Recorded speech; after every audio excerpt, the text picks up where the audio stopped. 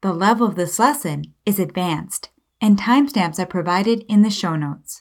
The lessons offered at DocMolly.com are solely for learning Spanish. They are not intended to teach medicine or provide medical advice. Welcome to the fourth member lesson in our series covering Spanish for the evaluation of a lung nodule. In the clinical dialogue for this series, the doctor recommended a PET scan to better characterize a nodule seen on the patient's chest CT.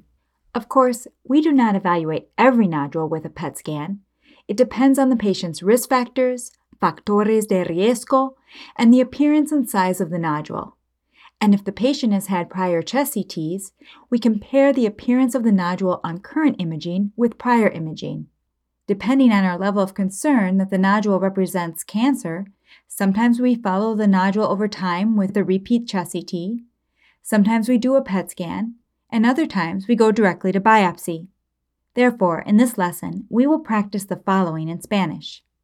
We will inquire about prior imaging studies of the chest. We will recommend follow-up imaging. And finally, we will recommend a bronchoscopy and tissue biopsy. ¿Listos? Empecemos. First, let's explain to the patient that it is helpful to compare the appearance, size, and shape of the nodule with prior imaging.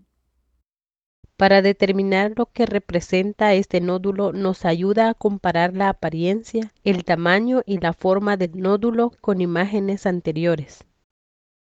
To determine. Determinar. Appearance. La apariencia. Size. El tamaño. Shape. La forma. Prior or previous. Anterior. Another option is previo. To compare. Comparar. Imaging. Las imágenes. Interpreta, to determine what this nodule represents.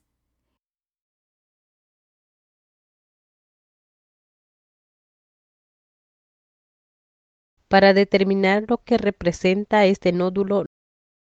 And if you used que rather than lo que here and said, para determinar qué representa este nódulo, you would be correct as well. It helps us to compare the appearance, size, and shape of the nodule.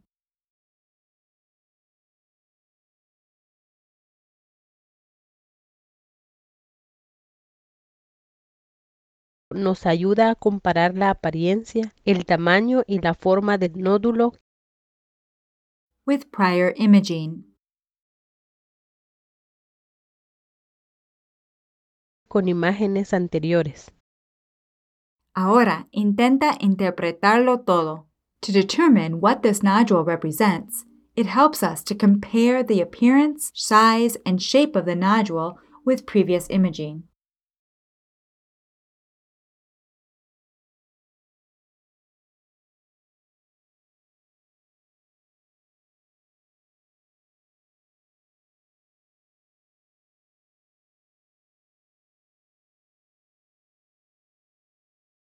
Para determinar lo que representa este nódulo nos ayuda a comparar la apariencia, el tamaño y la forma del nódulo con imágenes anteriores.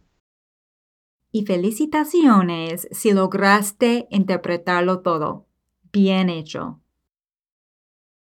Now let's practice asking about prior imaging studies. Interpreta en inglés. ¿Le han hecho antes un estudio de imágenes del tórax?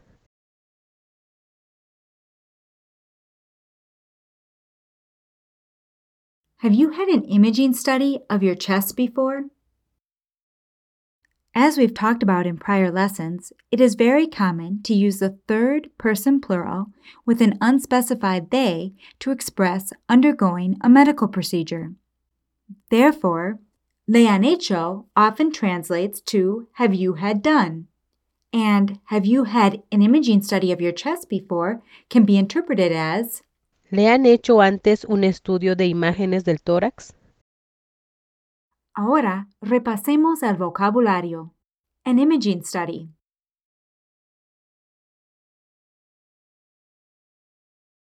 Un estudio de imágenes. Chest or thorax. El tórax.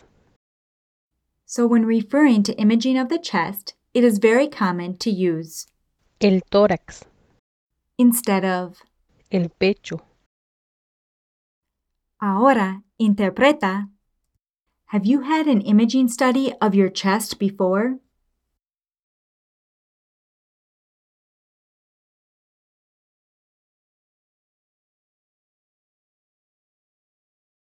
¿Le han hecho antes un estudio de imágenes del tórax? And of course, you could also place antes at the end and ask, ¿Le han hecho un estudio de imágenes del tórax antes? Now, big bonus points for this one. Can you think of another way to interpret the question, have you had an imaging study of your chest before?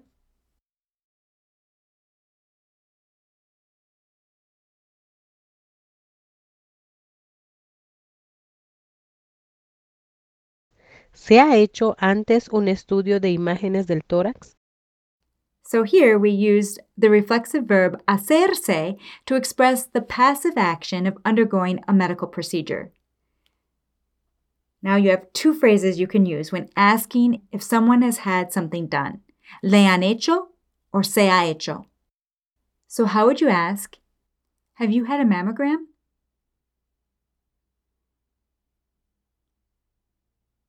¿Le han hecho una mamografía?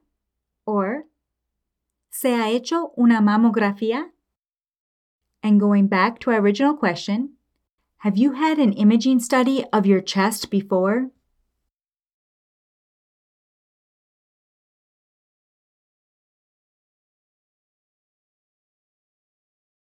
¿Le han hecho antes un estudio de imágenes del tórax? Or, ¿Se ha hecho antes un estudio de imágenes del tórax? now let's recommend follow-up imaging. Le recomiendo que le hagamos otra tomografía en 6 meses para hacer un seguimiento de este nódulo. Queremos asegurarnos de que no esté creciendo. Si crece, haremos más estudios. Y ahora vamos a repasarlo por partes. Le recomiendo que le hagamos otra tomografía en 6 meses para hacer un seguimiento de este nódulo. So how did she say CT scan? Una tomografía. You could also use the following to refer to a CAT scan or scan. Repite después de Elisa. Un TAC. Un escáner. How do you say to follow up? Hacer un seguimiento. Ahora, interpreta. I recommend that we do another CT scan in 6 months to follow up on this nodule.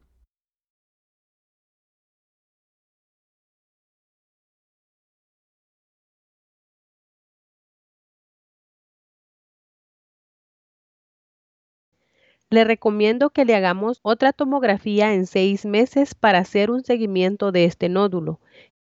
Queremos asegurarnos de que no esté creciendo. Si crece, haremos más estudios. What verb did she use to say to make sure?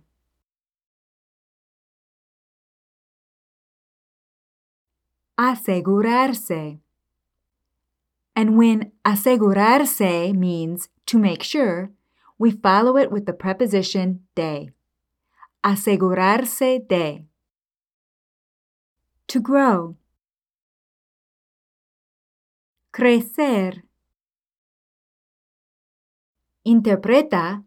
We want to make sure that it is not growing.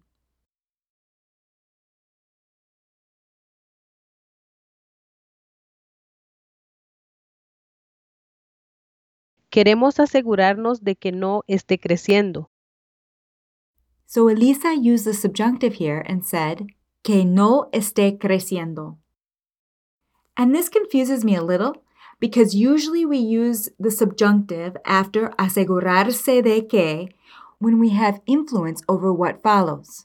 But in this case, the nodule may grow whether we do another CT scan or not. However, Elisa preferred the subjunctive here, and when I reviewed other medical texts, I saw the use of the subjunctive following asegurarse de que in similar statements. To learn more about when to use the subjunctive versus the indicative following asegurarse de que, see the link in your show notes. Let's practice conjugating the verb hacer in the future tense. I will do. Haré. You will do. Harás. You will do, addressing usted. Hará. We will do. Haremos. Interpreta. If it grows, we will do more studies.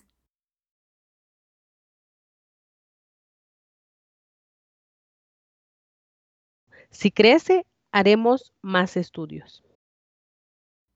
Ahora interprétalo todo. We want to make sure it isn't growing. If it grows, we will do more studies.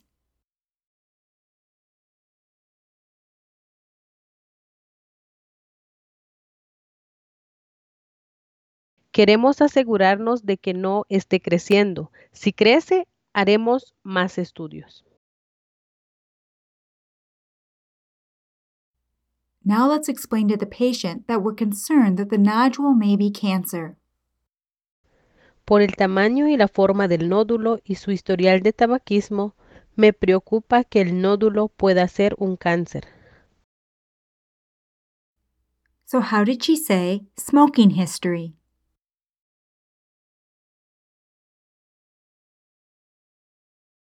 El historial de tabaquismo. How did she say, because of your smoking history, Por su historial de tabaquismo, I am worried that the nodule may be cancer.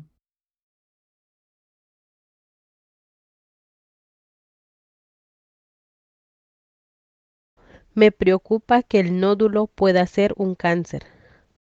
So notice, when you say Me preocupa the subject of the verb preocupar is what worries you.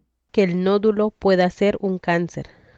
And because me preocupa expresses an emotional response or judgment, we follow it with the subjunctive. Que pueda ser un cáncer. Ahora, interprétalo todo. Because of the size and shape of the nodule and your smoking history, I am concerned that the nodule may be cancer.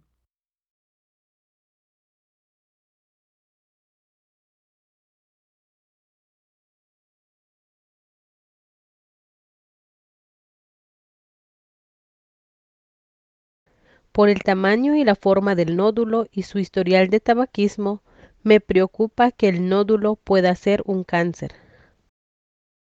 And you could omit the second nódulo and simply say, I'm worried it may be cancer.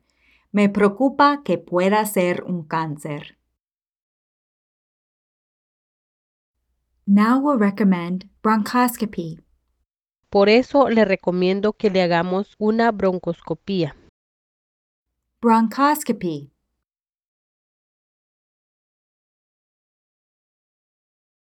La broncoscopía. Therefore, I recommend that we do a bronchoscopy.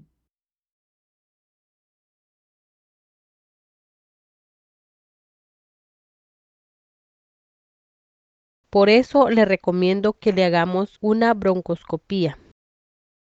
Now let's recommend a biopsy. Por eso le recomiendo que le hagamos una biopsia de tejido. Biopsy. La biopsia. Tissue. El tejido. A tissue biopsy. hagamos una biopsia de tejido. Interpreta, therefore I recommend that we do a tissue biopsy.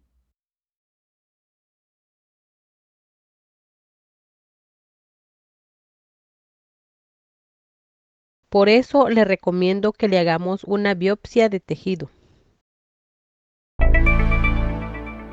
Now that you've completed this lesson, reinforce what you've learned by taking the quiz at the bottom of this lesson at docmolly.com. And that wraps up this series on Spanish for the evaluation of a lung nodule. This series is part of our Spanish for Cancer Care course.